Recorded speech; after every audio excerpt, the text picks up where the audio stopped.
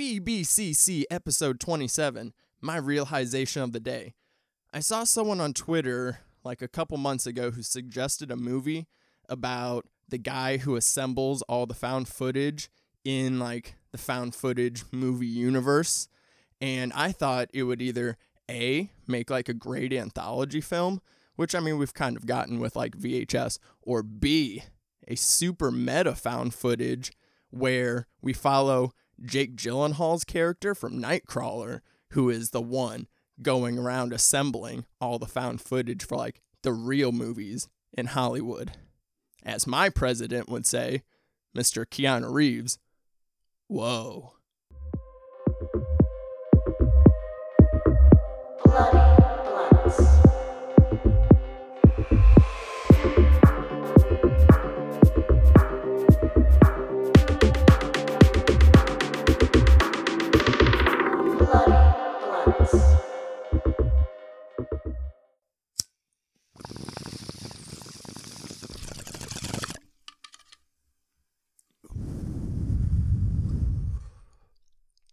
Hello. Happy Monday. I mean Tuesday. You guys are listening on Tuesday, but happy Monday for me.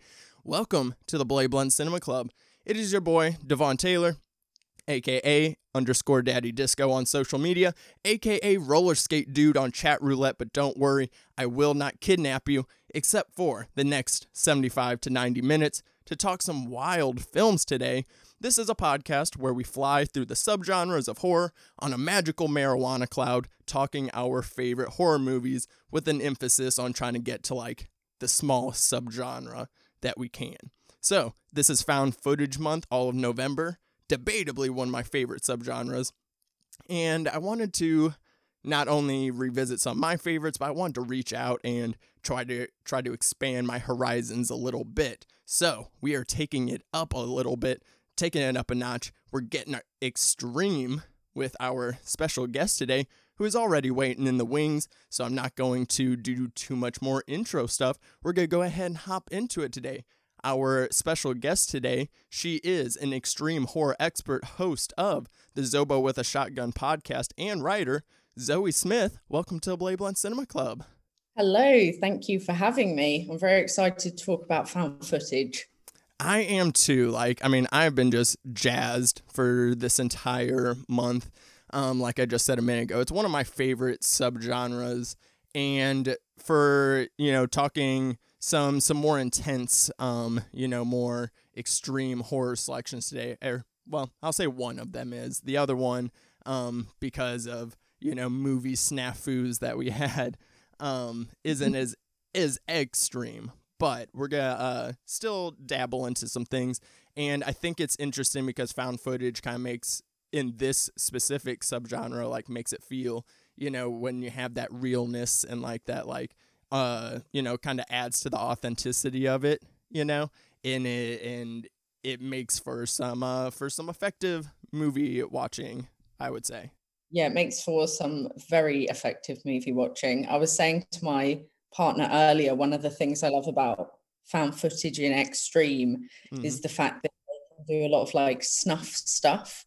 One of the other films I was going to suggest to you was a little bit more snuff. Yeah. And not many people like it. So I was like, I'm going to hold that one back.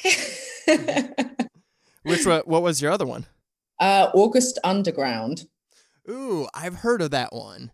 I have heard of that one, and if you would have listed that as one of your other choices, because I went back to like see which ones you suggested whenever I couldn't find Long Pigs, and I was like, which one am I going to choose instead? I wish I would have thought of that one, but I'm going to go ahead and visit it this week, though, just on my own, because I've heard interesting things about that one. And that one one's a series, right? Is that one the one that has like 3 of them? 3 of them, and the middle one, if you do watch them, the middle one is even more extreme than the first one, and that's I struggled a bit with. I think it was the YouTuber Nick Spheres. I think she dove into the trilogy and said the second one is like the craziest of them, or I can't remember who it was, and I don't watch as many, like, I guess, like, quote-unquote extreme horrors. However, like, I am somebody that, like, I do want, like, I'm really into the most graphic, the most bloody, and like very intense things. But then I don't know, I guess I sometimes like am one of those people, whenever I kind of think of extreme horror, I think of, it kind of only being that without, focusing on like the character stuff, which, Megan is Missing, one of the films that we'll be talking about, is like you kind of said whenever we were messaging, is like a really good intro, I would say, because it's not super extreme, but it is definitely more extreme than like a casual horror fan would enjoy, Yeah. I kind of see them as films as like, I don't suggest them too often. Obviously you requested a suggestion, so it came, but to a lot of people that like horror, they're not easy to watch. As well, if Megan is Missing, it's not comfortable to watch through, and I think a lot of the extreme films, they're pretty uncomfortable viewing experiences, but not always just because of the blood and guts, like you were saying. Sometimes they've got a bit more to them. Yeah, and I think that's probably where like I did find it interesting for the movie that I did end up going with, which was Be My Cat instead of Long Pigs, kind of does fit into where we're like kind of talking, because this one, it's not really all visually disturbing, but like the like psychology of it is like, whoa, like this is a like extremely disturbed person that we're following, and like the extreme levels of like cringe horror in Be My Cat is at an all-time high. So it'll definitely make for some good conversation. But before we get into the main films that we're talking about for the episode, we will talk a couple recommendations, just so that way we can kind of get Zoe's background and like kind of a little bit more of your taste in films. But even before that, just kind of wanted to touch on your website and the podcast, like how when did you start the podcast, and like when did you like also like kind of figure out that like extreme horror was going to be like your thing? Well, I think I first started the website back in when I was like 17. So like over 10 years ago. And it was just a bit of a side hobby, really. I knew I liked journalism and film. So I decided to just kind of set up a website, go ahead with the website. And I can't remember what the first name of it, but it was something atrocious, like really bad. And I think I started with a review of like Spider-Man or something, and I hate Marvel films. And then at university, funnily enough, the way I got into extreme was actually found footage. I was writing an article. Yeah, I was writing an article at uni about found footage films and what supposedly is the first found footage film ever. And I stumbled across Cannibal Holocaust, and that was the film that I kind of went, oh wow, I think I'm now down the extreme horror route. Yeah, and it's like, yeah, like crazy though that your blog's been going for that long though. Like, I admire the consistency, because like that's like, kind of the hardest thing when you're juggling, day jobs and university and like things like that. It's like very much hard to like stay consistent on the creative grind, and that's like one of the like biggest aspects, especially in like today's day. So it's like kudos to you for like being able to just like stick with it and being like, like on it. Yeah, and I mean, as well as like a content creator.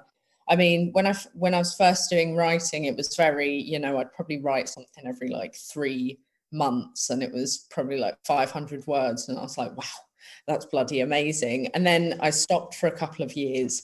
So I guess like it's been the last kind of 5 years that I've really been like upping content creation. And then I started, podcasting and YouTube, and I was like, oh yeah, because writing can sometimes be a bit tiring, where it's a bit nicer sometimes to have a conversation or just record a video, and it's like, yeah, I can do that in 10 minutes. Yeah.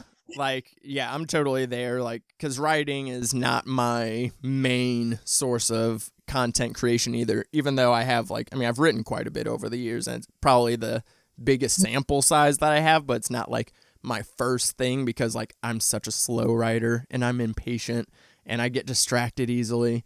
And so, yeah, like whenever I wasn't like writing for like, being on, like, before I was on staff with Nightmare on Film Street, and then like that's why I kind of started writing more consistently. But before then, with like my own blog and writing for other websites, it was like, yeah, it was just like, I'll turn something out whenever I feel like it. But yet, like, and then now doing the podcast, it's like, no, I'm sticking to it. This is every week. Figure it out. No bullshit, And it's been great, of course, we all need that distraction in these crazy times right now. Yeah, and I think kind of like that consistency as well works really well. Like if you get into quite a good rhythm of it and you start putting it out, like, the podcast, people expect it. They're kind of waiting. Well, I hope, people waiting for the next episodes. So kind of, I feel like you become a bit stricter on yourself, but in a good way. Yeah, no, it makes good creative work habits, like 100%. So now we'll go ahead and start diving into a couple just recommendations that that I asked you to prepare, whether it be a like recent watch or a hidden gem or something of that nature. If you want to go with your first choice, go ahead.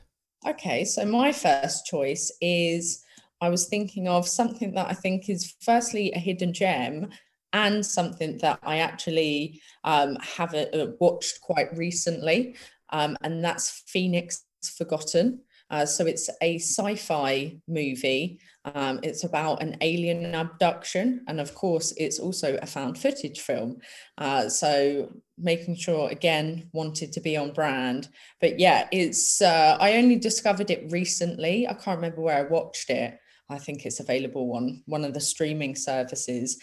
And I think for like an independent sci-fi film, it's pretty good.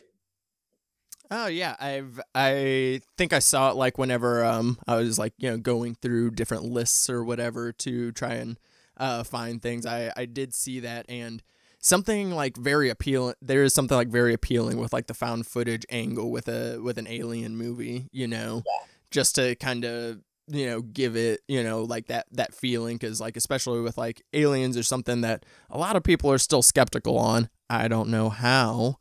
Like I'll just say that, like, if you think we're the only like living creatures in this universe, come on.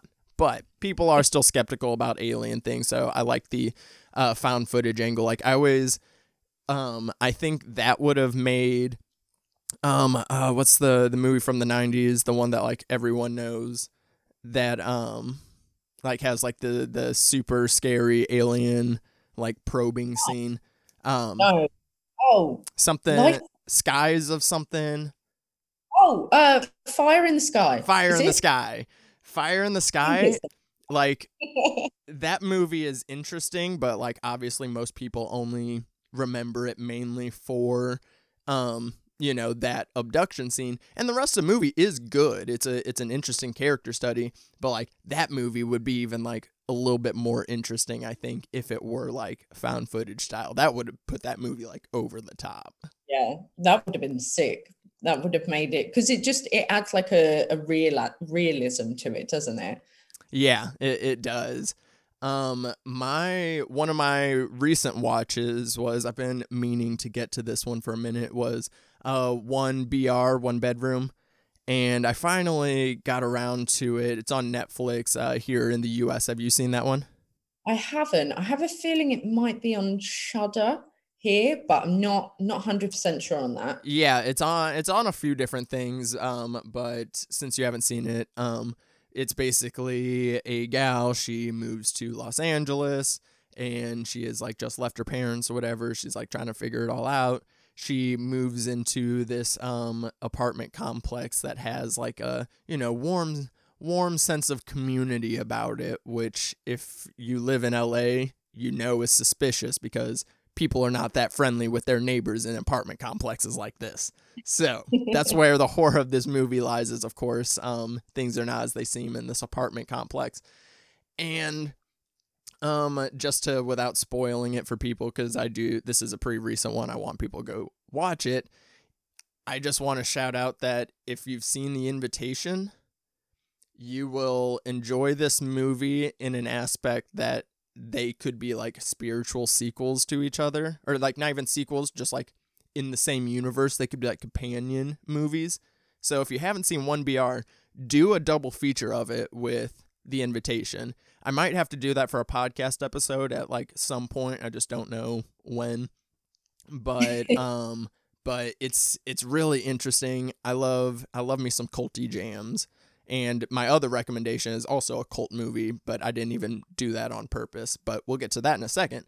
What is your second recommendation?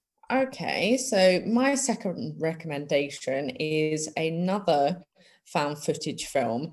And actually, this one would probably make kind of a good double bill with Be My Cat, a film for Anne. And that's how I first watched them. So the other one is called, it's got two film titles, but I'll go with apparently the most popular one, Descent into Darkness, My European Nightmare, also known as Sorgoy Prakov, My European Dream. And it's basically this guy, and he gets sent to Paris to make like a documentary. He's a wannabe journalist, and he starts going around the city, and he runs out of money, and his producers won't send him any money, and he starts to basically, as the title suggests, descend into madness and darkness, and go, a bit just fucking psycho, really. And obviously it starts off with him doing things like partying, sleeping around, just kind of general not living well. But then of course things get very nasty and violent. That was also another was going to be a potential pick for me whenever I was trying to find another movie, and I wanted to find something that was a little more quote unquote fun, because I mean I wouldn't say Be My Cats is very fun, but yeah, I mean it kind of is. But I did read that one, and I was like, this sounds like really sad and like almost like more leaning into the drama. And just to make it a better pairing, I skipped that one, but I also still added it to like my just like movies to watch in general, because I definitely I like those spirals into madness, especially when you're in another country, like out of your element too. That like makes it even scarier automatically. So I was like, that one sounds good. So that one is also on my list of movies to watch. And my other movie that I just wanted to shout out was a movie I wanted to fit into the schedule for this month, but it just didn't happen. So I needed to shout out The Sacrament, which is a Ty West joint, came out in like 2013. And it's basically, they like kind of frame it as like they frame it as a Vice documentary, which I think is really interesting. Like they actually like literally use Vice, and this guy is like trying to save his sister from a cult, and it's basically like their take on like almost like of the Jonestown massacre, which the interesting thing about Jonestown, my connection to Jonestown, well, not my personal connection, but my mother is from Guyana, and Guyana is where Jonestown was located, like whenever it was like operating. I mean, and it's still a operating town now, but it's just not a cult anymore. But yeah, so I always joke with people that cults run in my blood, because it kind of does in a way. But The Sacrament is really interesting. I love their take on it. And Gene Jones, who is practically playing Jim Jones, and he puts in a thrilling performance. And I've seen lots of memes from The Sacrament popping up in this past week post the election that I find very funny. So just want to shout that movie out. It's a very, very good found footage movie, and I like alternative history movies in a way, and I found that one super entertaining. So check that one out if you guys have not seen it already. Have you seen The Sacrament? Yes, I have, and I feel very much the same as you. I really enjoyed it, and I actually watched it not that long after listening to a full podcast on the Jonestown's murders, so I was like fully immersed. Yeah, it's some dark shit. It's dark Yeah. shit, and like and it is like interesting because like, you know, that movie probably took some flack for, you know, their approach to doing it, and you know, but then that's also what kind of makes art interesting in a way, you know. So it definitely check that one out. It was on Netflix at some point. I don't know if it still is, but seek it out. Or no, it's on Tubi right now actually. And Tubi is free. If you guys haven't heard of Tubi, go on Tubi. There's like so many great, especially like horror movies, like when you're trying to find some of these like smaller movies, like Be My Cat is streaming on Tubi as well. If you don't have like an Amazon account, it's also on Amazon Prime. But shout out to Tubi, that has a lot of like really wonderful movies on it. And if you can't find it, or if you just like really want to find something that like you have no idea about, scroll through Tubi. This episode is not sponsored by Tubi, but go on Tubi. So let's go ahead and get into the movies for the episode.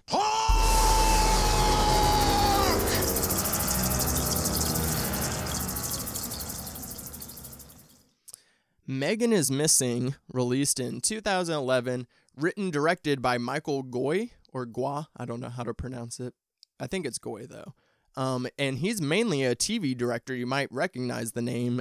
He has directed various episodes of American Horror Story, The Chilling Adventures of Sabrina, Swamp Thing. He wrote on some episodes for Scream Queens. He's worked with Ryan Murphy and Brad Falchuk and company quite often. So he's in the genre camp.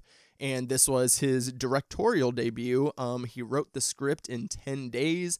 They filmed it over a course of a week. This movie is banned in New Zealand for being quote-unquote objectionable and injurious to the audience for its sexualization of the young cast and apparently relishing in it. So New Zealand said, "Nuh-uh, get Megan is Missing out of this country." So, Zoe, why'd you pick this movie to talk about? I picked this one because I think out of all of the extreme films out there and a lot of the fan footage ones, this doesn't ever seem to pop up very much. And I'd heard of it quite a few years ago, and I kept putting it off because I was like, doesn't look that good. I think there's also quite a few shitty posters for it, which don't help it out at all. And then a good friend of mine actually suggested it, and I was like, do you know what? I am going to watch it. And I just remember I didn't do too much research on it. So I went in quite blind. And yeah, I remember being very shocked by it, actually. It kind of, fucks you over a bit. It's not nice. No, this is, it's not a nice movie. It's not a pleasant movie. I will, a reminder to you guys that the podcast is filled with spoilers. So if you have not seen Megan is Missing and you are curious, make sure you go and watch the movie first and then come back. But if you're like a little weak sauce and like, you know, and you just kind of want to know the fucked up shit that's going on in it, then go ahead and keep on listening because we're going to talk all about it. And I tweeted this out too, like we're going to talk about the things, guys. Like we're not playing games today. We're getting extreme. So, discussions of graphic scenes and dark subjects ahead. So, this movie, I had heard of it because it was like kind of, you know, so take it back to 2011. This is like kind of like the height of found footage at the time. I mean, everybody's making found footage movies because they were like super easy to make. You could make them for cheap. You could make a lot of money, get good scares and stuff. And I feel like this movie was probably like one of those things that kind of got looped in with like a lot of the shittier ones. So that way people, and like you said, like the poster very much looked like every other poster from that era. So I'm sure people saw this and just like kind of went, like, no, it's not worth it, you know? And it's a shame because this is so much like more than like, you know, the typical found footage fare. And when did you say you watched this for the first time? I think the first time I watched this was maybe like only about maybe 2 years ago, so not that long ago. And then I rewatched it, of course. Gotcha.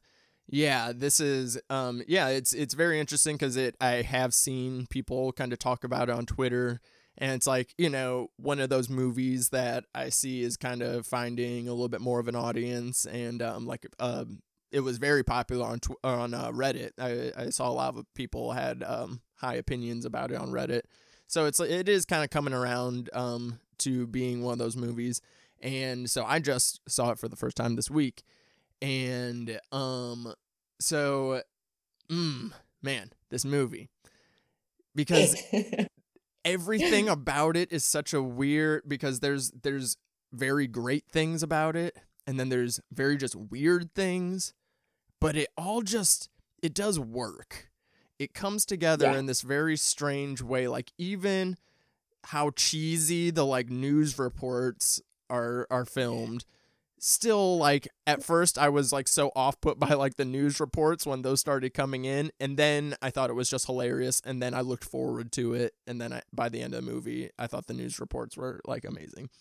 So it's like there's so many elements at play here. So to kind of again, to the opening segment of the show when we talk about the movies is the genre grinder, which is where we kind of talk about the subgenre within the film, and then like kind of what elements kind of work best in it.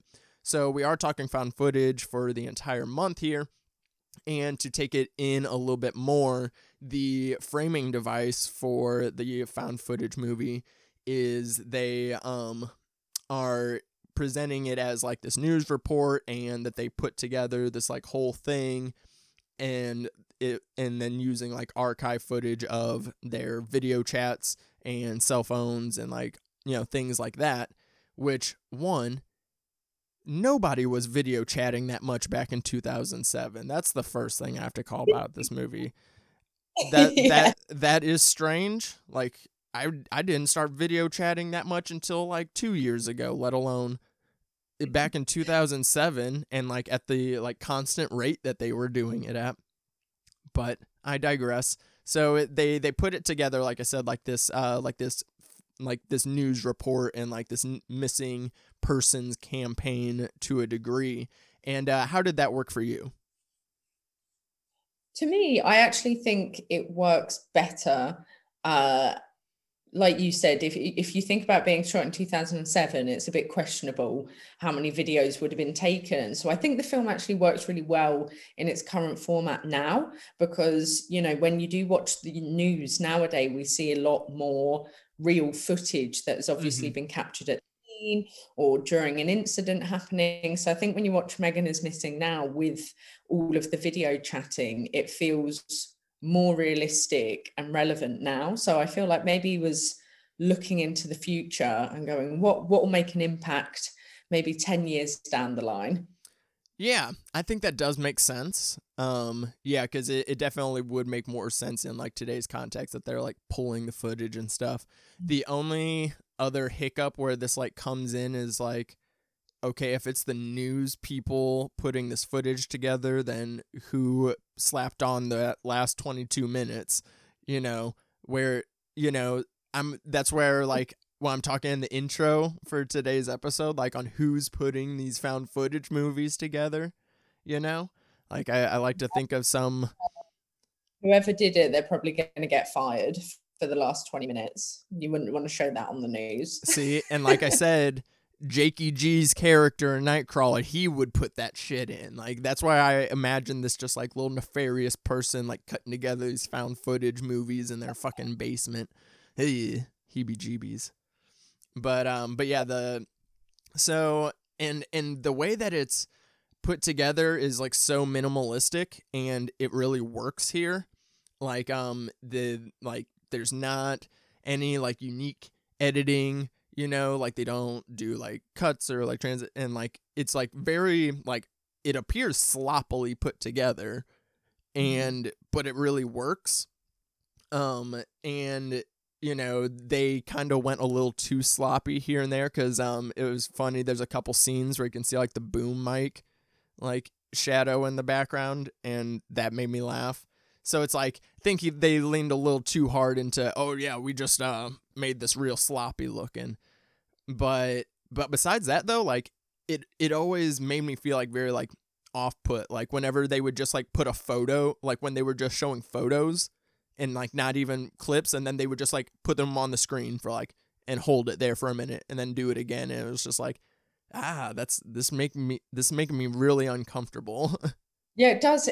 That's the weird thing about like I think the whole thing makes you uncomfortable. And I also think it's a film that kind of like, before it makes you really uncomfortable, it lulls you into a false sense of security. You know, like the first, I think it's a good like 40 minutes at the beginning of the film, nothing particularly bad happens. You know, it's just kind of teenage girls doing what teenage girls plus a little bit of you know, trauma and sexual abuse. See, those bits are certainly uncomfortable, but I think all in all, the first kind of 45 minutes, you're kind of going, okay, you know, nothing too bad's really happening. It's just these two girls, you know, being teens, and then it suddenly goes, bam, we're gonna get you.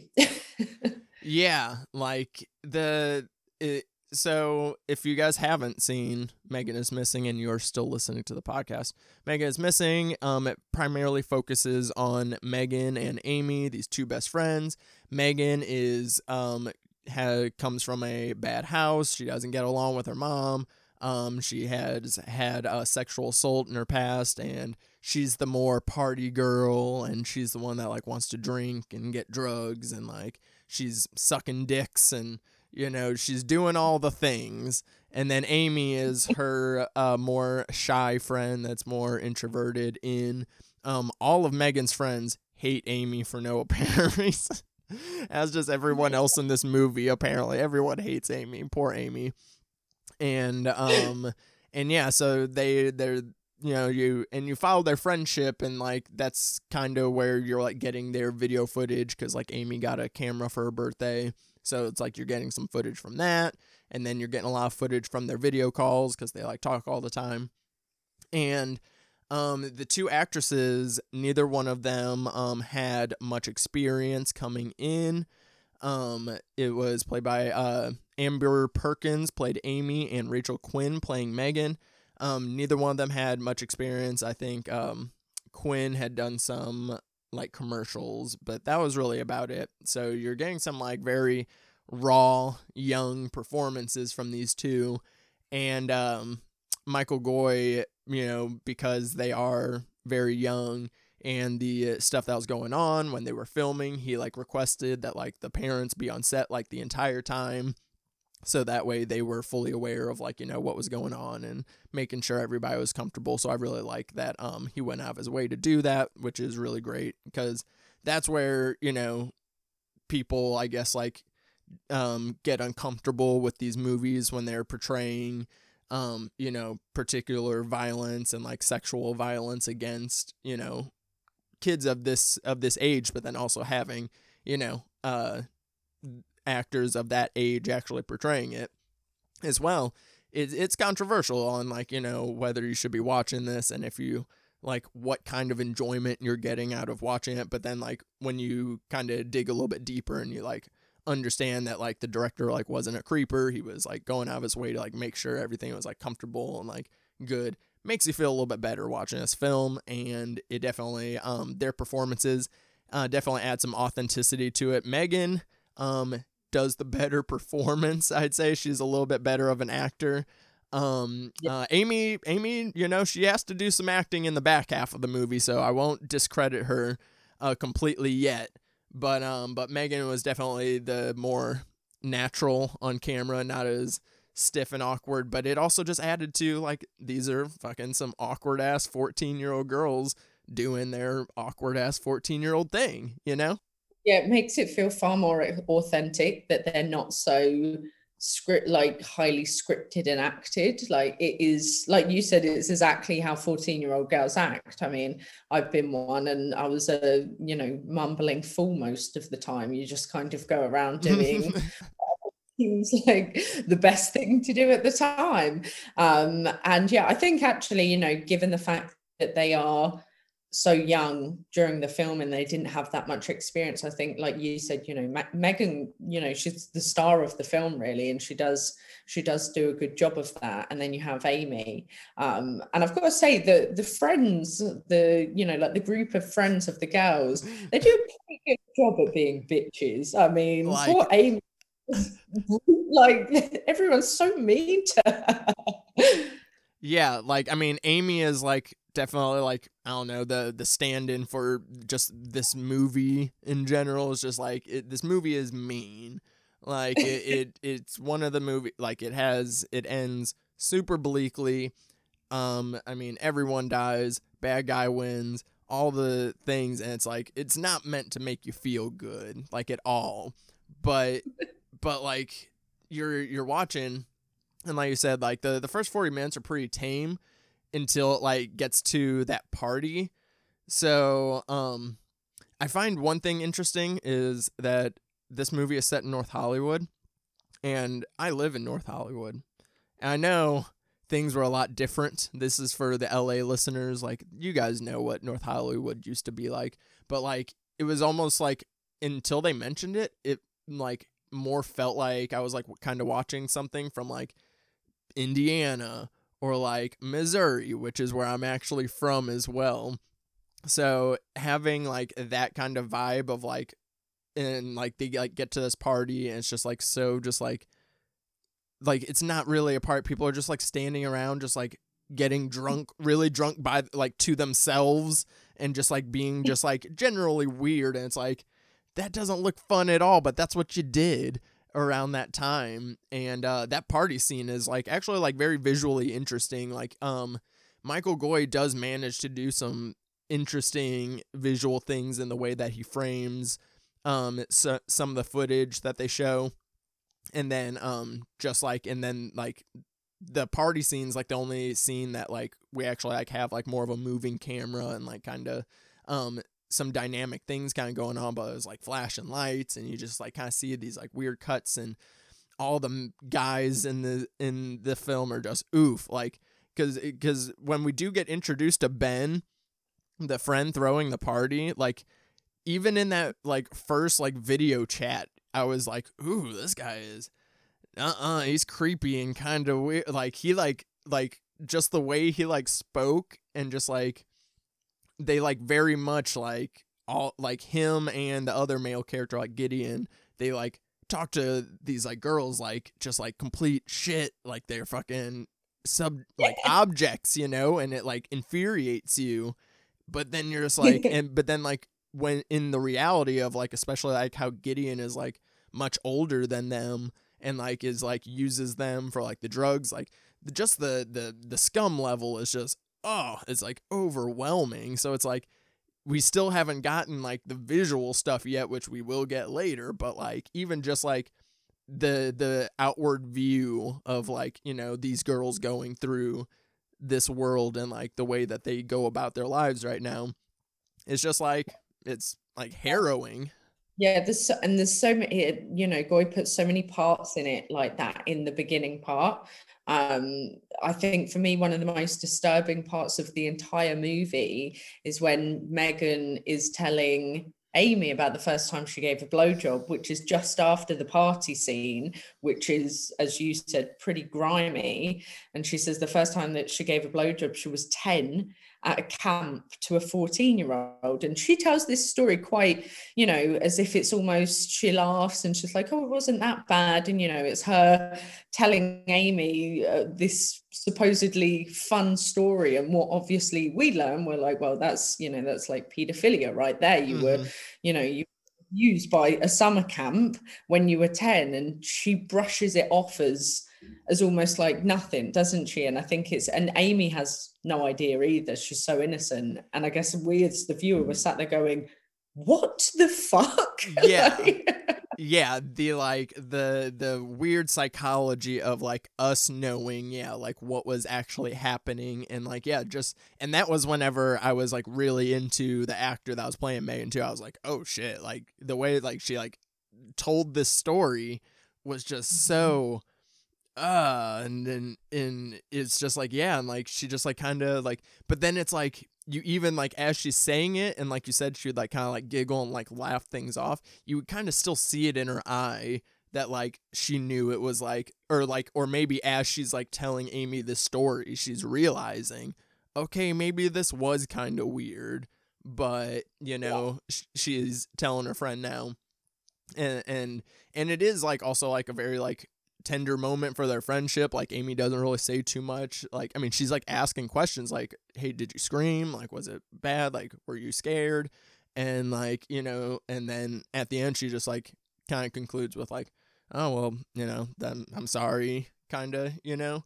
And yeah, that's a oof scene for sure. And like another scene that I can't remember if it was before this or after this, but another scene that just like kind of like was like very like painfully like uncomfortable to watch was whenever Megan's mom bursts in, like whenever or when they like have the fight, like the mom like asks something about a recording, and Megan was like, I unplugged it, it didn't record, and the mom fucking flips out, and you like hear him like she like comes in. I mean, they go into this screaming match, like, and this is while they were this is at the beginning of the movie, whenever they were on camera with Gideon and the other chick, and she's just getting fucking screamed at by her mom over a TV recording, and then she like smashes her like game console or whatever.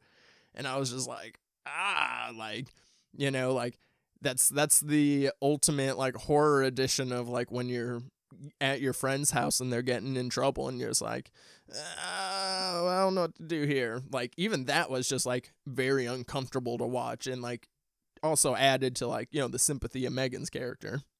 Yeah, that's the thing. Like, there's so many of those little uncomfortable things that kind of like gnaw at you the whole film during that first half, and what comes afterwards is obviously worse. But I think like those small bits, they don't, although they kind of get you as you go through, they don't like fully, I guess, ready for what you're about to see. I feel like you're like, okay, it's uncomfortable, but not too uncomfortable, and then kind of ventures into the very uncomfortable territory. Yeah, so it does, yeah, it progressively just gets like more uncomfortable. I also just like had seen in my notes a quote during that blowjob story was Amy goes, was he hot? And Megan goes, nah, he kind of looked like that guy from Seven. And then Amy goes, Brad Pitt? And then she goes, no, the weird killer guy. And she responds with like, oh, ew.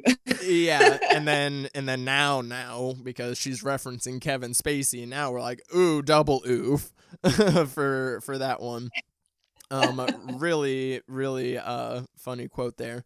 But yeah, so after that scene is around the time where we get introduced to the villain of the movie, Skater Dude Josh. Who would have thought that a movie would make a character named Skater Dude Josh be absolutely terrifying?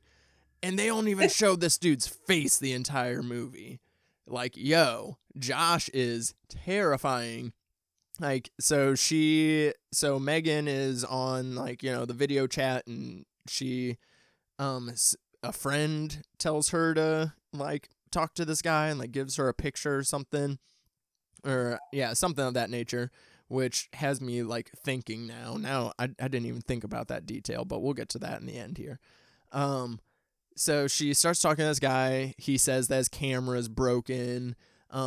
Right in the first like conversation, he's already slipping up and being extra suspicious, because he says his little brother broke the camera, then he says it was his dog, then he's like, yeah, it was my brother, then my dog. and he's like charming Megan, and it's like, again, so we don't see his face, so like at this part, and like this is like kind of like something interesting for the movie, is like now it's just Megan is talking to us, like straight to the camera, and then it's like Josh, so it's like making us feel like we're luring Megan in, because I mean we are the ones watching the movie, so we are adding to her demise in a way. But Oh, so Josh is just like from the very first call, creepy, creepy, creepy. Yeah, he's like you said, you would never think that someone called Skater Boy Josh could suddenly be that creepy. But I can confirm, as someone that used to be obsessed with hanging around the skate park when I was a teenage girl, Skater Boy Joshes definitely 100% exist. You would go down there, and I was like, some of the people in this skate park should not be hanging around with 13-year-old girls. They're like 52-year-old men that cannot skateboard. So I feel like they were quite right with that one. But yeah, he's very creepy. And like you said, unfortunately, there's so many red flags every time Megan speaks to him. Mm-hmm. Like his camera's always broken, and then she is supposed to meet him at a party, and she never sees him. And the next day on video call, he's like, oh, I was there, I saw you were wearing this and this, but I'm shy. And you're kind of going, that's not fucking right. Like the red flags, and like you said, like, and I think it's at that moment, like when he like gets her a second time of being like, I was there, blah blah blah, and turns her around on that. That's, I think, at the point when you go, oh man, there's really no hope for this girl in this movie. You know, like when you're thinking yourself like realistically of like just like knowing like, you know, what is about to happen. Like so it's like the impending doom is just like creeping up on you. And they do a really good job of like ratcheting the tension on it. And I remember, like, I don't know if it was around the time that the movie came out or if it wasn't until like a little bit later, but because there was another movie that was like a TV movie that was made based around similar events to this, and that's what this movie was kind of marketed as. Like when he wrote it, is like he kind of wrote the movie based on not actual true stories, like a specific true story, but just like the general event that was happening like around this time of like, you know, people didn't understand, you know, the dangers of the internet at the time. And Yeah. and where I'm from in Missouri, there was a like big case of this girl getting catfished and like bullied super hard into basically committing suicide.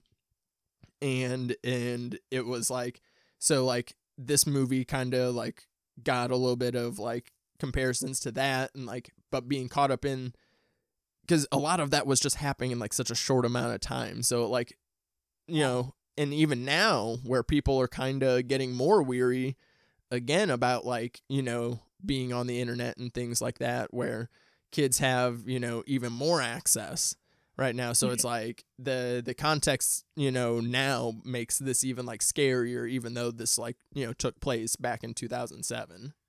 Yeah, absolutely. And I mean, obviously, I think I guess it kind of goes back to my point earlier about talking about, you know, with the video phones and everything. I think the dangers of the internet are still, you know, there's still stories of maybe not so much catfishing, but people meeting not such great people on the internet. And I think, you know, there's always the argument nowadays with kids, you know, getting mobile phones younger and younger. They've got so many social media apps and TikTok and videos and, you know, access to almost everything. I guess it's quite, again, the message of Megan is Missing, I think, is quite poignant in today. And, you know, I think I read something about Goy is saying that, you know, one of the reasons he made Megan is Missing is to raise the awareness of the dangers of the internet. That was his purpose.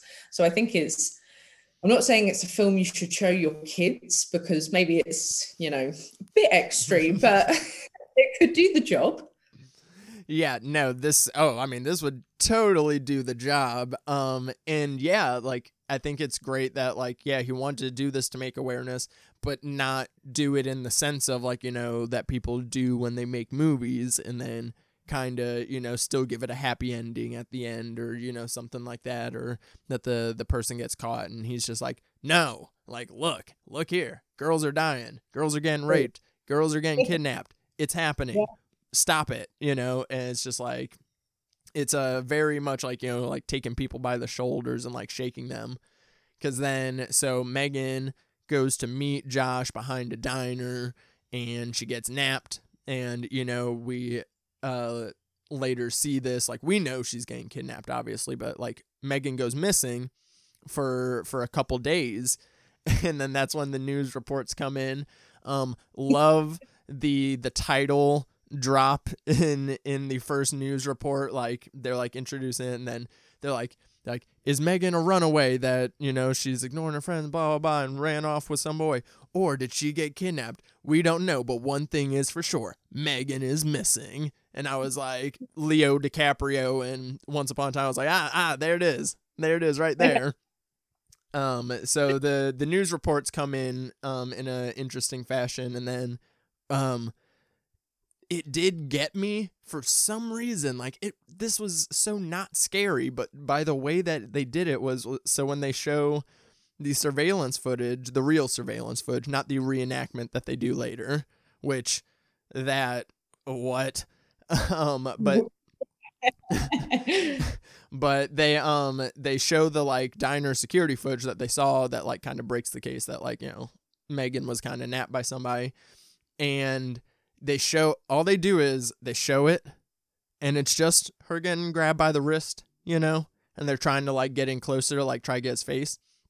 And then it's like they do it, and then they just go enlarged 200%, and then it's like zoomed in, and I don't know. I know I'm watching just a regular found footage movie, but of course, like, horror brain is like teaching me, are they going to randomly jump scare me in this movie for some reason?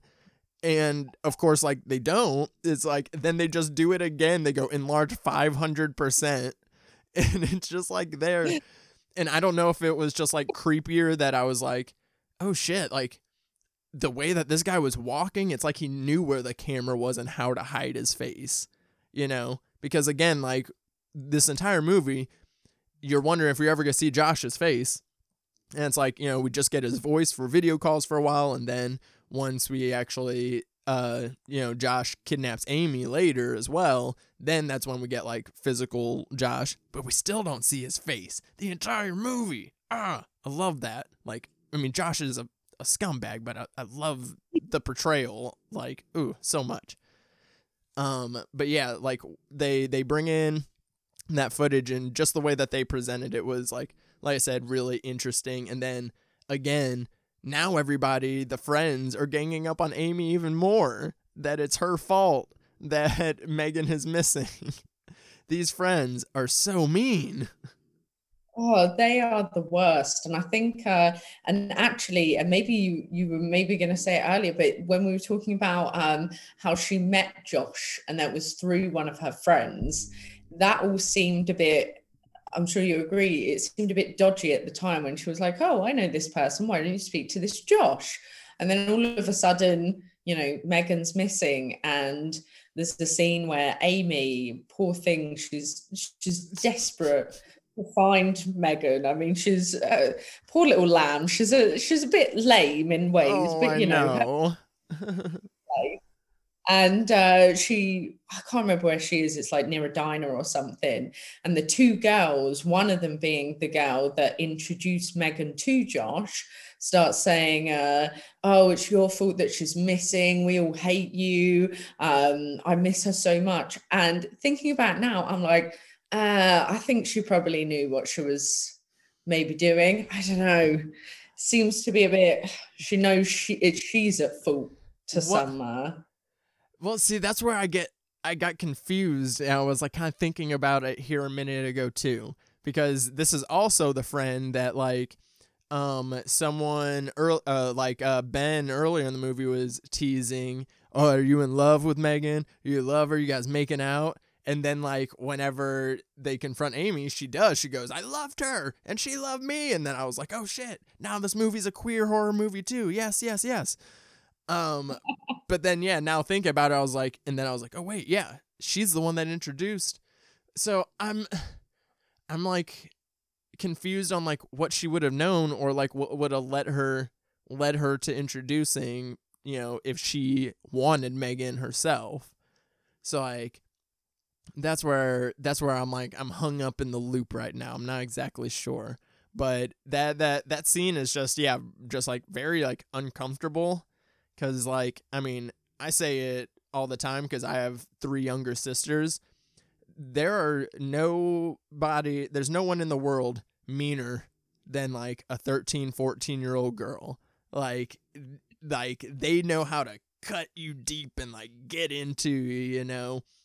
And just like them just like that girl like laying into Amy and like her like voice got all shrill and I was like like it gave me like PTSD from, you know, my childhood with my sisters at times.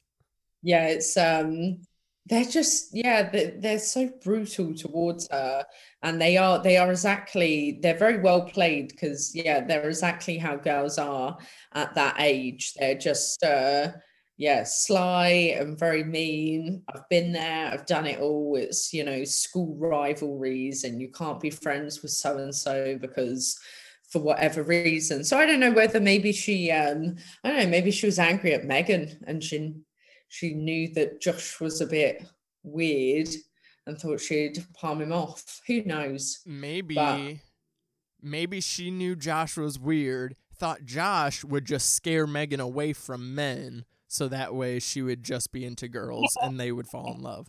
That's what her grand scheme was. There we go, guys. We figured it out. do what you do for love, huh? You do what you do for love. But yeah, it's like in like what's also upsetting is because it's like everyone is like out to get these girls because it's like they're already dealing with like the men that are already in their life. Now there's this threat, and then it's like also the girl on girl hate, and it's just like no one is safe, no one can win. So then pictures surface of Megan being tortured, and like those images fucking got me. I was like, oh damn. Of like her head being in like some fucking contraption with some shit in her mouth, like some like dental looking type deal. It was very, very scary. And then so Amy later is like doing some vlogs to herself, and like in the first one you see Josh creeping around in the background, and then the second time she gets caught and like you only see his arm, and then it cuts, and then just hard cuts, and then this is after this is what like the last these 22 minutes are undoctored, unedited. This was what was found when we found the camera, and we see Josh has them in this like dungeon, and he's got Amy locked up, chained up in a like dungeon room, and we don't know where Megan is. We haven't seen Megan. And he like makes her eat food without her hands just so she could get her teddy bear. And it's like, okay, this is uncomfortable. It's gonna get worse. I already know it's gonna get worse. And that's when we get like Josh's like physical presence, and he becomes like just like even more terrifying. Like, oh man, scary shit. And again, no face. I think it's at that bit when they drop those 2 photos where the whole tone of the film just shifts and you go, oh fuck, here we go. It's because like we said, it's quite a bit into the film, and you know that obviously something not great's happened to Megan. There's an aspect of, you know, what's going to happen to Amy, and then they drop those 2 like torture photos, which they also, before they say in the text that it was like found on a fetish site. So we already know being used for really horrific dark web shit, and then they flash up these 2 pictures and you're going, oh fuck. And then Amy gets taken, and it's like, okay, well, here we go then. I'm going to settle into the sea and accept this for what it's going to be. Yeah. And when they flash the photos, and like kind of similar, like when they were like showing the surveillance footage earlier too, is kind of when it hit me that found footage movies are really effective in how they don't have scores, you know, because most of the time it's just archive footage or whatever, like on like there's a few like little cheats that I have found here and there, but here there's just like a lack of sound, there's just like, and so when they do that, and like you said, like there is just like this tonal shift of, again, like, oh man, like this is, like it's because it's already happening. Megan, at this point, that's where I'm already thinking like, okay, Megan's dead. Like if her foes are already up on the fetish site, that means he's like kind of baiting people now at this point. Like it's terrible to think of. So then, we do get, after, Amy is just getting tortured and she's getting kept. And then, so when he goes back to go get Amy and like take her out, he passes for the second time this blue barrel. And I was like, you motherfuckers. I knew it was coming. And then when the reveal later happens, it still got me so good. But like even before that, this is the most disturbing scene of the film, is he just like takes her out to go rape her. And the way that, again, like Goy, the way that he frames these shots and stuff. And this is also how I kind of like, realized that, obviously I can't say that there's a well shot raped scene or that rape scenes are ever good. But if you're going to shoot a rape scene and you're going to, make it effective, yet also without it relishing in what's happening. And some people say it does just because of the length of it. It's like a solid 3 minutes of just, but he doesn't like show the visual aspect of it, like we don't need to see any of that. It's kind of similar to the rape scene in Revenge as well, where it's like it's not relishing, like they're not focusing on that aspect. The horror is in the acting of Amy here, because it's literally just her face in the shot while she's getting raped. And this is where like she's like really doing some acting of, again, it's just this long grueling shot, and she goes from the fear and the pain and then just to nothingness, just and then his hand comes into frame and it's got blood on it, and then I went, stop it, and I paused the movie for a second because I was like, whew. Like that's a scene. Jeez. Yeah, that is a pretty nasty scene. And, like to an extent, I'm an advocate maybe it's not the right word, but in a way I'm an advocate of, quite gratuitous rape scenes, purely because I think it's sometimes, maybe good's not the word, but I think it's beneficial to show horrific act like rape in all of its, I guess, horrendousness, like I think scene in Irreversible, for instance, is one of the best scenes put to film, because I think it really explains how brutal it is. But I think in Megan is Missing, like you said, also considering the aspect that she is a young actress, and you don't really want to show something like that because she's not, she can't even have sex. She's not an adult, she's a child. I think they do it so well, and like you said, I think it's actually more effective in that way, because I think if they showed it of a child, everyone would just be like, we just don't need to see that, like that's nasty. Yeah, that scene, you don't need to see anything. Like you said, just Amy's face alone is, my God, is haunting. It's horrible. Yeah, like yes, I understand exactly what you're saying, like, because there is a way that people have to know of, like, like on, because we do kind of get this like Hollywood version of rape sometimes, so like you said, like depending on the movie is where you need it to be like as horrifying as like what it actually is, not because it's relishing in the fact or like fetishizing or anything like that. That's only if you're thinking of it that way, and that's on the audience. That's not the director's fault. That's the director, like you said, of being like, hey, I need to show you like on how brutal and horrific it is. And but yeah, just in the way that they shot for this film specifically, in the context of the film and everything, like really good work. So again, there's no great rape scene, but good job on the direction by Michael Goy, I'll say that. And that's, and that's the height of the movie. That's like the worst part. But then the ending is still pretty brutal itself, like just the theory of it. So first, right after the rape scenes where we figure out that fucking Megan is in the bin, has been like, I guess, like disintegrating in chemicals, and her fucking, it's like, she like looked like the chick that got attacked by Samara in the ring.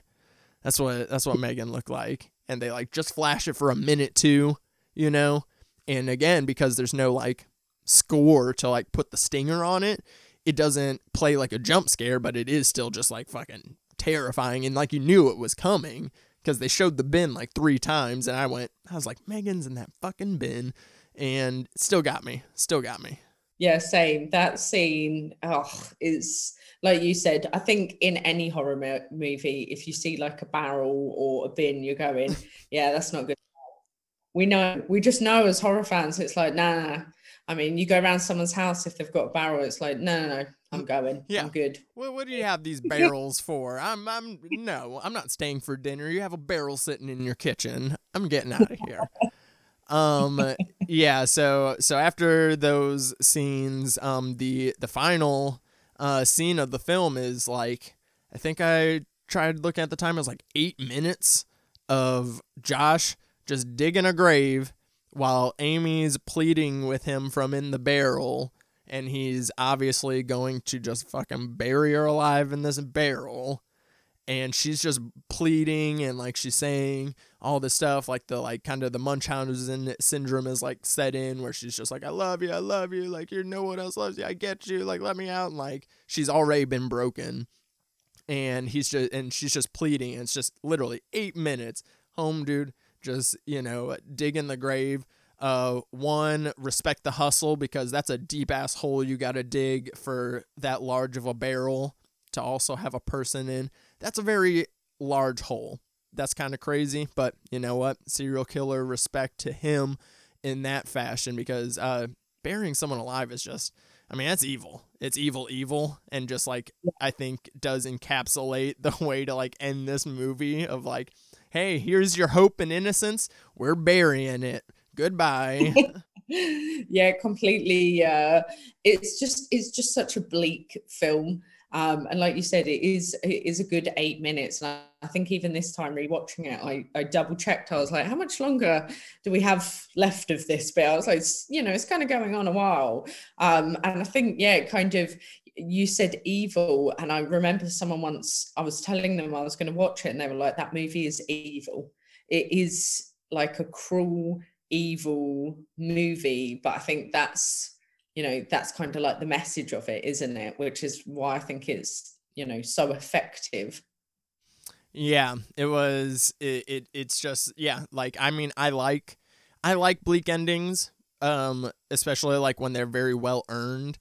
And I will say, just like the impending doom and like the pacing and like the ratcheting of the tension, which just played out perfectly to have this ending to where it's like it hits you, and it is like a fuck you, but it wasn't like, it's not a surprise to you, because like you kind of knew all along. So it doesn't kind of hit you like you're like being betrayed by the movie or anything, because I think it very well was demonstrated throughout the film, like, this is not going to end well for anybody, So, Megan is missing is fucking lit. But there is also like, it is bleak, but I will say the cheesiness of like the news report stuff does add a little bit of levity to the film, and because there's a lot of great unintentional comedy in this movie as well. Some very inspired line deliveries by some of the actors in it. So it isn't all terrible. Like, you can still watch this movie and not feel like you're like totally covered in mud. But really great film. I appreciated it. So let's go ahead and touch on the next film as well.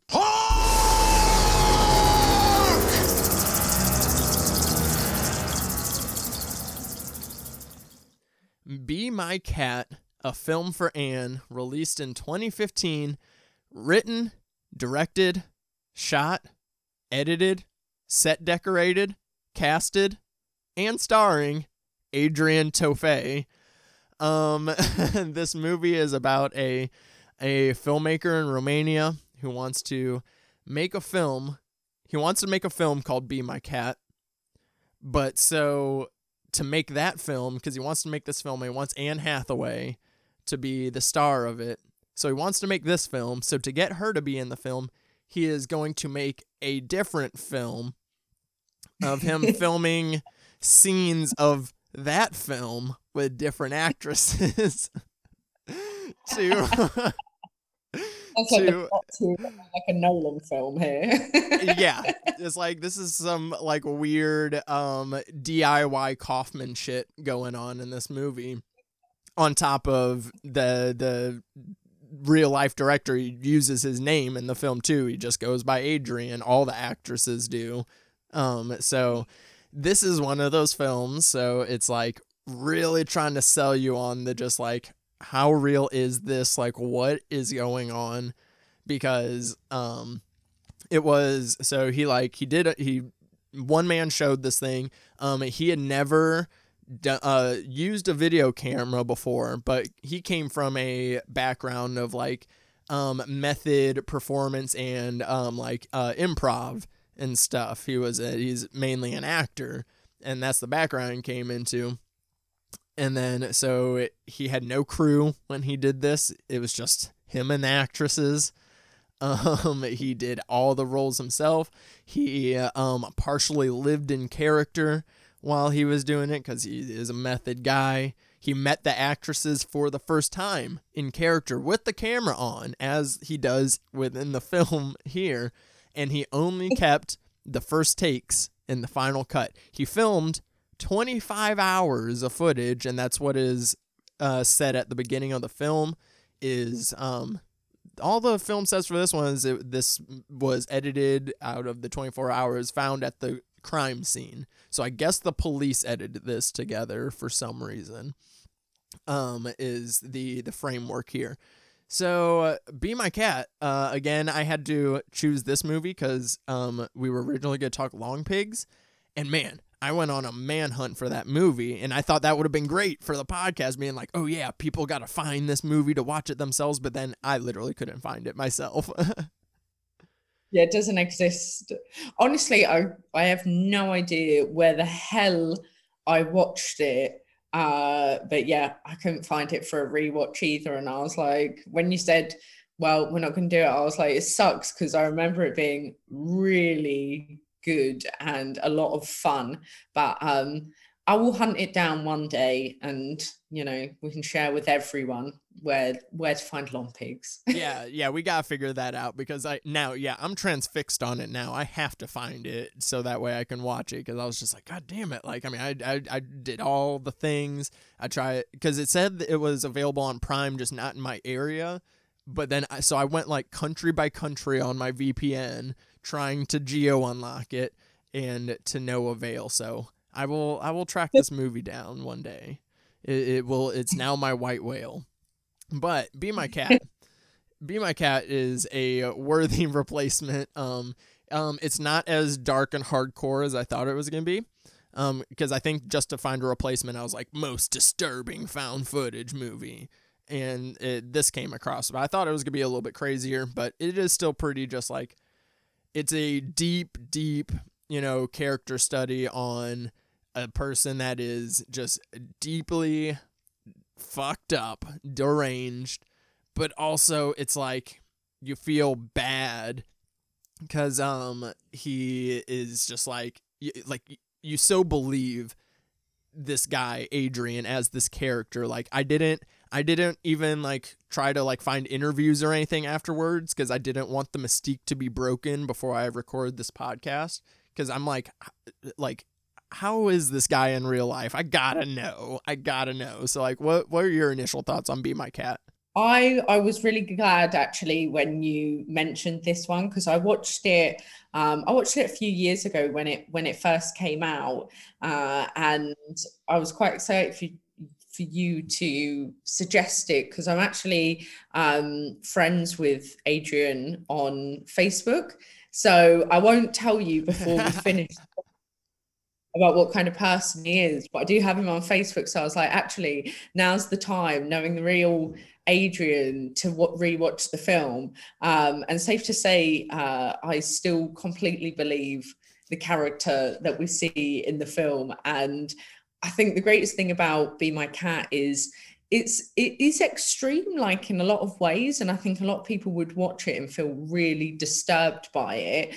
But I also think it's a bit more fun, compared to something like Megan is Missing. Be My Cat is far more fun and entertaining, and gives you a bit more to talk about, I think.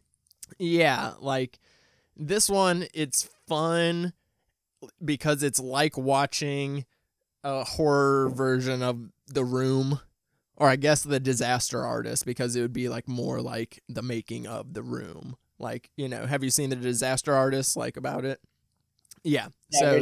So that's like kind of the vibes that like gave me. And like, I mean, I laughed like a lot throughout this film because, I mean, Adrian is hilarious as Adrian, this person, because this movie also like kind of fits into another like specific subgenre, or not even subgenre, a theme that I'm always very attracted to in movies. And it's like this theme of ambition, or the dangers of ambition rather.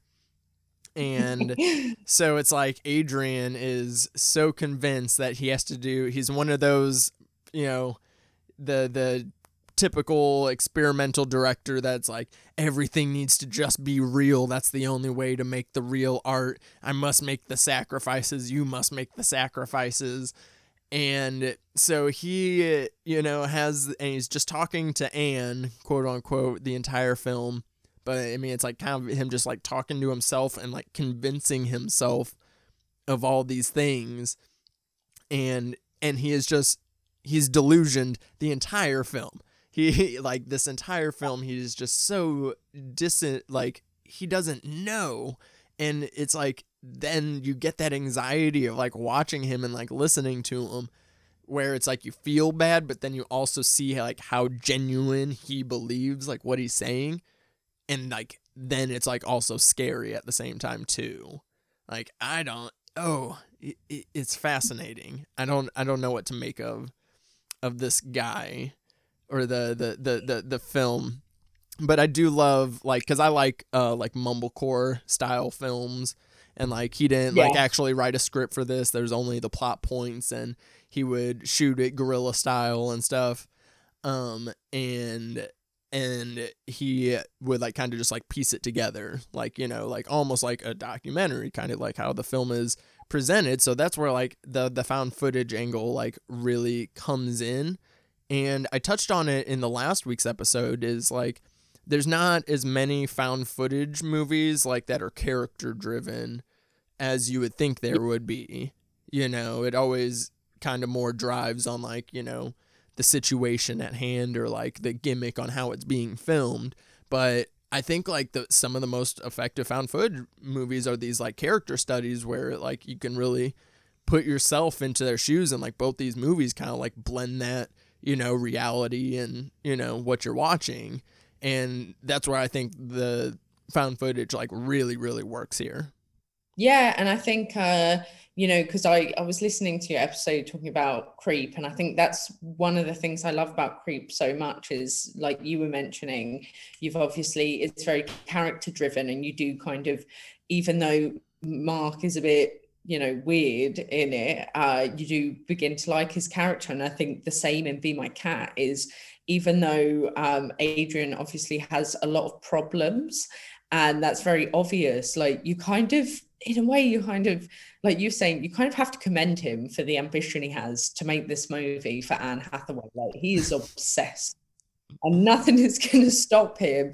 And he's also like, he's kind of, like you said, he's hilarious, and you kind of feel quite sorry for him at the beginning. But then you begin to see him, and he gets worse and worse. And the way he is to the actresses is he's so mean to them. One of them is just like, you're too fat, you can't be Anne Hathaway, and she's like, I think I'm skinny. It's like, yeah, why do you think that? And we're going, oh God, it's so awkward. But at the same time, like, I never felt like I hated him. And I think that's the thing about his character, is the whole way through the film, like, he's so weird, but you're kind of drawn to him and you want to watch him and see him on screen. Yeah, like I'm a bartender, portrayed, and I see a lot of people. I see this kind of person, though, specifically quite a lot, of the person that will say anything like without a filter and will just like say it, but then you also like kind of can realize that they can't help it.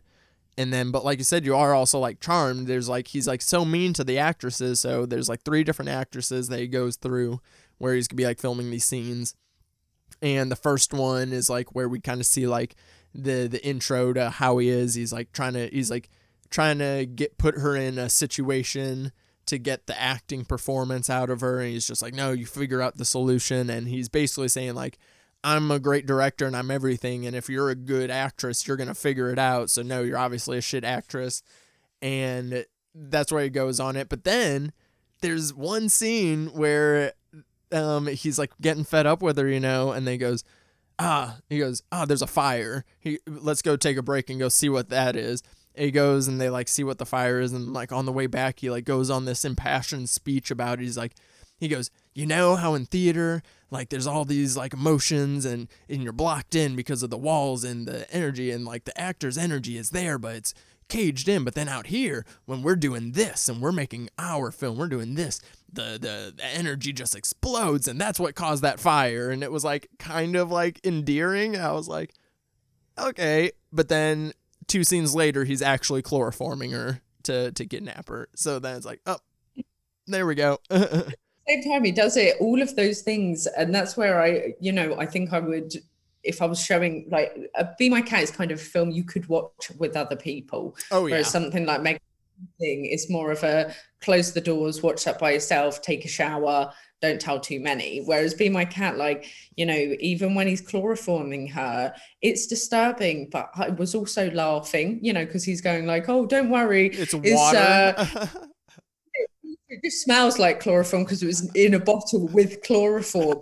And we're all going, that's chloroform. And then even when he gets her, he's like, look, Anne, I've got her, but don't worry, I wouldn't do that to you. And it's, it's disturbing, but you can't help but not laugh at it. Oh, he is so funny. Like when he goes, oh my God, look, she's so asleep right now. After how he chloroformed her, like the way he talks is just really does crack me up. And yeah, don't worry, Anne. Like he doesn't even say don't worry, don't be jealous. Okay, I have to do these things, but we're gonna do the real stuff. But don't be jealous about this. Like this is just funny. And then he's and don't worry, this is me, the character, doing this. This isn't me, Adrian, doing this. This is the character in Be My Cat doing it. And so he's like has this like, weird kind of schizophrenia to him almost, where he's talking to Anne and then he's his 2 different characters. And so like after the chloroform, and then he has like her tied up, and he like goes on this speech, and like this is like kind of where you're like, okay, this guy's gonna go to some places when he is telling Anne, and he's like, I deserve you, Anne. I deserve you on all levels. And me as the director, and you as an actress, and me as a producer and writer, and like, I'm going to make you a god, and I deserve you. And I was just like, oh boy, like this guy. And he keeps he puts all the actresses in the cat suits before he does it, because that's his thing. We find out later he loves cats so much. He hides, he kills the first actress he strangles her, and he says like, I'm making a sacrifice, and they just stashes her in the basement and thinks it's hilarious. Yeah, because he's like, yeah, it's down in the basement, isn't it? Under like some kind of wooden thing. And he's like, no one's gonna find her. And he's just so like ecstatic about the fucked up things that he's doing. Like, Yeah, like he is having a good time. And that's one thing too that I just enjoy about this, like especially knowing like Adrian did this as like a, you know, one man band type deal. And it just like I also just like I'm like, man, this guy was having a lot of fun. I hope these actresses were having a lot of fun. I was like, I mean, if this was as fictionalized as I hope it is, you know, like you said, keep the curtain down. I'm gonna figure it out for myself. But I do see like the actresses like did like premieres and like the festivals with them and stuff. So I'm assuming they also had a really good time doing this film as well. But like he just looks like he's having the time of his life this entire film, and like that made me happy. yeah, he definitely looks like he's just going through this, like having a really good time. And I mean, I guess that's the thing about this one is the way, like you were saying, you know, the way that it's shot and presented is almost as it's been filmed. And I think it, you know, it feels so authentic. And I think the actresses, hopefully they were having a good time making it. And if they were, like all of the performances in the film are very, very good. Like the interactions he has with all of the actresses are so awkward that you can just, you know how you were saying like cringy, you can literally feel the cringe in the movie when he's having these conversations. And then, you know, after he's stashed her, he goes and gets apologies, there's my cat. Oh, kitty. Yeah, he goes and gets the actress that obviously he starts calling fat and old and not looking like her picture whatsoever. Yeah, that gal, that's Flory. So the first girl, Sonia, he forces her to run through the streets, and he just like kind of really like torments her. She eventually actually calls the cops, and then before she gets chloroform killed. So then he picks up Flory, who apparently, I guess she sent older photos because, I mean, she was like, yeah, I mean, I guess I want to do the film, but like, you seem like a nice guy. Out of nowhere, this actress is showing up because she just wanted to have sex with him. And then he just like thinks it's hilarious. And like, he's like, she wants to fuck me. Like, what? I'm trying to make a movie here. Like, and she wants to fuck me. How weird. And like that whole exchange is just pretty hilarious, like in general. And that actress is like she kind of turned things up for me a little bit. So the first actress was a little awkward, but then, I mean, understandably so. But then just like this, I was like, okay, what is going on with these two now? And then that's kind of what I love about the film too, is like the chapters between the different actresses involved. They have these different interactions between him, like you said, like they have these, each one has a very interesting relationship, and it's like, so it's like, you know, the first one, she was kind of a little bit more panicky, and then this one, he's kind of caught off his game a little bit, and then the third act, you know, kind of goes in a completely different direction you're not really expecting it to go to. But yeah, poor Flory, he's real mean to her. Yeah, he's so mean to her. And I mean, I think it kind of it because I think, you know, going back to like how his character is, I think the whole way through we're feeling like he's hilarious. And I think that's kind of like the first time when he shows that he's got a really quite sinister side as well, that is almost more dangerous than he comes across the whole previous times. Yeah, that's we definitely get to see his darker side, and like what's interesting about it is like in this instance too, like in a typical film, you would see like, you know, now you're kind of like she's offering herself and like present herself this way, and he's like being really mean, then you're like, oh no, he's gonna like sexually assault her or something, you know, and like you think it's gonna go in that direction.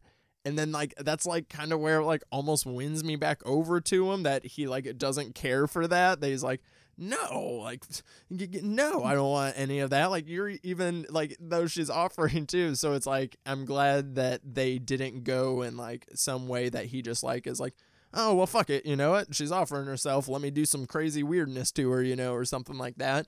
I like that they just like kind of decide not to go in that direction where it's like, no, he's just going to be really fucking mean to her. And that's like, you know, just as bad on a level. Yeah, I think it was actually a bit fresh air because, like, I Yeah. feel most films they always go down the route of like sexual rape, and I mean, it's like quite hard to escape from. You know, like you Mm-hmm. said, is they go to murder someone, they're like, well, I'm here now, I may as well also go a little bit extra. But yeah, I really liked that there was none of that in the film. And also, I don't think you actually see any of the actresses naked or partially naked at all through the film, which is again quite a, you know, something interesting that he does. He just avoids that because of course he's, you know, his one true love is Anne Hathaway. Yeah, he definitely doesn't like exploit him in that way. Like he does have like Flory like in her like undressed for a minute, but then he before it goes into torturing her, puts up a sheet around the tripod for Anne. He says, "Oh, Anne, I don't want to subject you to this," and like, you know, you don't care to see her like this. You don't care to see her like undressed. So yeah, in a weird way, it does an advocate for censorship if there's ever been a creepy director for it, and which getting to that scene is just like that's I guess like, you know, one of the more brutal scenes is he is, you know, he's telling Anne that what he's about to do, he's gonna cause her physical pain for real because it requires it for the role, and she's making the ultimate sacrifice, and he's doing her a favor by putting her through a physical pain. Meanwhile, Flory still at this point is laughing. Like she was like kind of concerned when she was getting tied up, but then she's still laughing whenever he's talking about like, oh hey, and she thinks I'm gonna use fake blood with strawberry syrup. The way he says syrup is really funny. And he's like, you know, I'm not gonna use the fake stuff with syrup and paint and meat chunks. No, I'm gonna just cut her for real. And I also which brings me to the point, I love that Adrian's tool of trade throughout the whole movie is this like really dirty looking knife. It's nothing fancy or anything, not even a clean knife. It's just a dirty knife. And it's quite small as well. It's like it's not even a big hairy knife. It's just like this little tiny, you know, it looks like a steak knife, to be honest. Yeah. It's just the one they had like laying around. He's not trying to do anything fancy. But he decides he's gonna cut chunks out of Flory, and he like does it behind the sheet, and we get some good blood splatter on the sheet. Love that. Again like a really interestingly restrained shot, you know, and the fact that we still like didn't like even get to see it. I wanted to see like what he was doing, you know, and then it's just kind of left to our imagination. So really interesting frame shot. Good job, Adrian, on the directing there. I thought it was quite an inventive use, and obviously great for budget as well, which is one thing that has to be commended, is like doing all of this and finding inventive ways like the sheet to obviously avoid having to do special effects. And one thing about that scene that disturbs me the most, and like you said, we don't really see anything, we just know that she's obviously being cut up by him behind this sheet, and then two guys come because they hear her screaming, and she is screaming for her life. And they come, and Adrian's like, oh no, it's fine, you know, I'm making a movie, you know, she's acting. The two guys kind of laugh and they just walk off, and we know she's like, no, I'm dying here. And they're just like, oh, okay, it's a movie. Which actually, you know, you think about it and it's like, that's quite scary, you know, how, I guess it's talking a lot, isn't it, about the film and found footage and realism and what is the film and what's not. Going back to Adrian, who is he? Is it, which Adrian is he really? Yeah, like you say, he like gets those two guys to just kind of walk away and ignore it, because that's like his excuse the entire movie, is how he's gonna get away with everything. And he just keeps like, he tells the victims, he's just like, hey, I keep telling everybody knows I'm making a movie, so like it's not gonna matter. And then we obviously see that some people just like because apparently also according to him, no one makes movies in this town but him. So like I guess people don't really know what it's like when a movie's being made. So I guess yeah, in that town, people would just be like, "Oh, making a movie? Oh, that looks pretty real to me," and then might just walk away. And that does make it interesting. And then it's like, after he like goes back and finds that Florrie's dead, he like I guess was trying to keep her alive, which that sucks. She had a really just like long, painful death of bleeding out and getting cut up. And then he goes, after he realizes that she's dead, he starts like kind of giggling to himself. He goes, "Oh shit, I don't know if I'm the character or me. I am the character." He goes, "I am the character. I've made it. I've made it, you know?" And he just like kind of laughs to himself. He's like, "Anne, like I made it. I think I'm ready. I don't even need this third actress. I'm ready for you now. Like, holy shit, I'm good." And I was just like, "What?"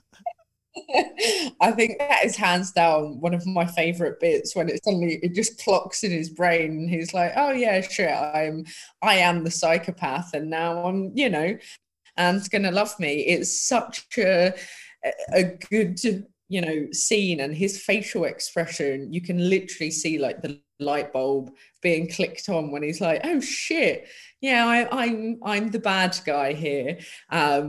And it's disturbingly hilarious, because you're kind of just like, he's that delusioned and that mental that you're like, I can't do anything. I'm either going to laugh or I'm going to cry at how fucked up this is. Like,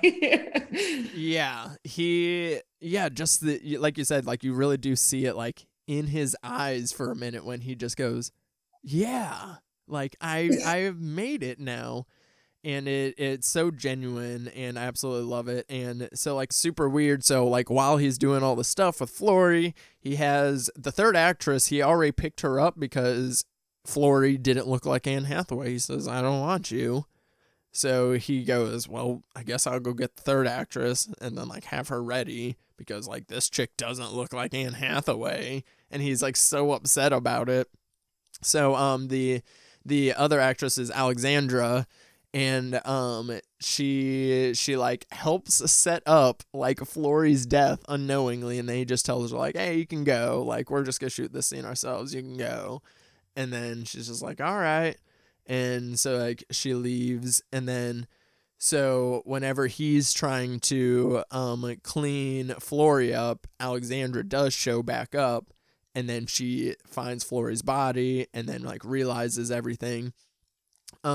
But I do want to draw attention to another really great just like release scene, where after he is cutting up Florrie, then we cut to him sitting with Alexandra, and then she's just singing a song, and she has a very pretty singing voice. I was like, "Oh, this is nice," after that, all that weirdness that just happened, Another great like editing choice, just to like throw that in there. I really enjoyed that.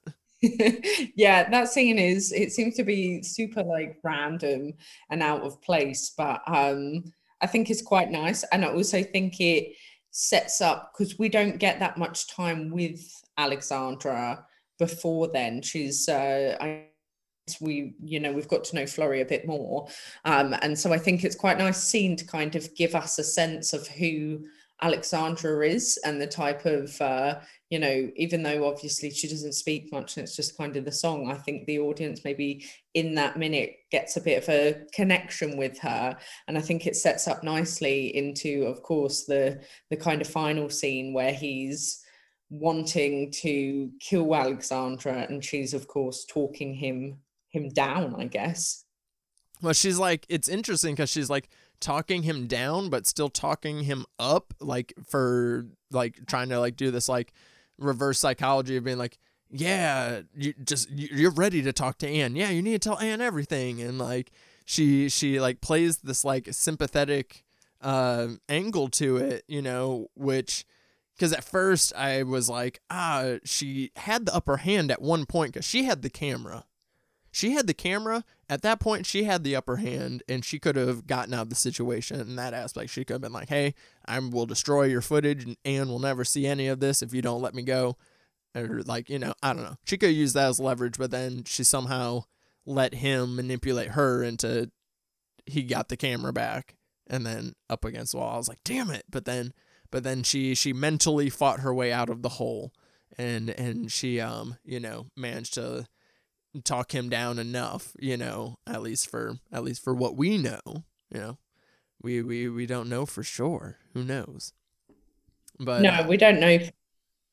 but she was really smart though, in the way that she like kind of approached it, because she realized the person that he was. Like, okay, there's not true reasoning, so you know what, fuck it, let me feed into his delusion a little bit and get him that way, and then, you know, I'm gonna skedaddle on out of here, you know. So Yeah, kudos to her on that.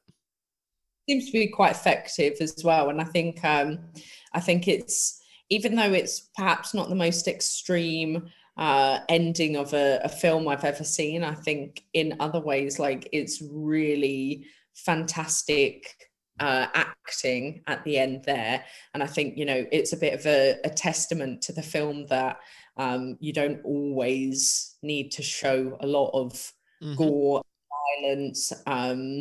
If you've got, you know, kind of strong characters and good acting, you can actually make it very disturbing just with very small tactics, which is why I think it's, you know, it's quite effective. And like we said as well, it's absolutely hilarious as well, which is, you know, that always helps. Yes, it 100% helps, and it's just like it's you know, that's why I like found footage, is you do have to get inventive and maybe not always in just, you know, showing everything that you can. And like you said, just leaning into the strength of a performance, or the performances. I mean, because like you said, they're all really great in general. And I really love the whole, like, just weird meta-ness to all of it, and like kind of just the way it was shot, and like the way that Adrian approached it. It's definitely one of the more unique found footage movies I've seen, and I really enjoyed it. And he apparently is in post-production for another movie, so it's like him doing some post-apocalyptic mission or something. I don't know. Sounds interesting, so I will definitely be checking that out. But yeah, and I also have to shout out, because he loves Anne Hathaway. I do not. I think you also said you do not love Anne Hathaway, and neither does Flory, who quote says, I don't like her. She's a horse person. She's not an actress, is what she said about Anne Hathaway. And you know what? I think I agree with that sentiment. I'm not an Anne Hathaway fan either, but, you know, that's fine. It's something about, like, I don't know, like, in her, like, when she acts, she looks like she's like trying not to move her mouth or something, and her voice is annoying, and I don't know. She has her moments here and there. I'll give her that. Like, Colossal's pretty fun. I will give her that, but she's a terrible Catwoman though. Like, Adrian, you have terrible taste. We all know it's Michelle. We all know that. So if you're wanting anyone to be your perfect cat person, there she is right there. And I did also just like need to touch on like where the like whole cat thing comes from. And there's a section he's describing. He's like, I don't like boys and dogs. I only like cats and girls. He's like, boys and dogs, they're bullies and they're rough and I don't like them, and they're exactly the same. He's like, but cats and girls, they're so innocent and so sweet, and they're just the best. I love cats, and the movie's about whenever I killed my cat when I was a kid by accident. I was playing with it with some rope, and I loved it so much that I accidentally killed it, and I was just like, you just fried my brain, bro. Like, that's a I was real stoned while watching this one before we recorded, and that's a really funny scene, even though he's talking about killing cats, and then they just walk up to, for the comedic timing of it, there's a dead cat just on the side of the road, goes, oh hey, look, a dead cat. I do love that about the film. It's just yeah, I mean, the more I think about it, it's more of a, you know, a dark comedy, more than anything, a dark comedy found footage, but it's got that element of, I guess, anything where you can laugh at people getting chloroformed and dressed up in cat costumes and then murdered. It's kind of going, are you okay? But yeah. Yeah, no, I would definitely consider it a dark comedy for sure in a super duper strange way. But I'm absolutely happy that I stumbled across this film and we were able to talk about it. But I will find Long Pigs. I will find Long Pigs. I swear.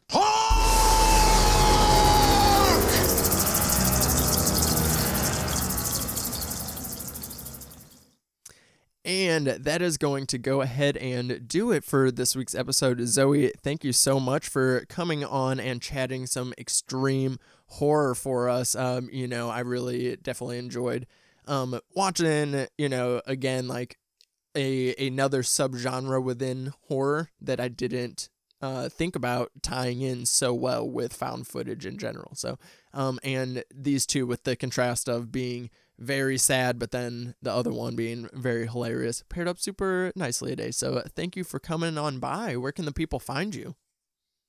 Thank you for having me. Everyone can find me.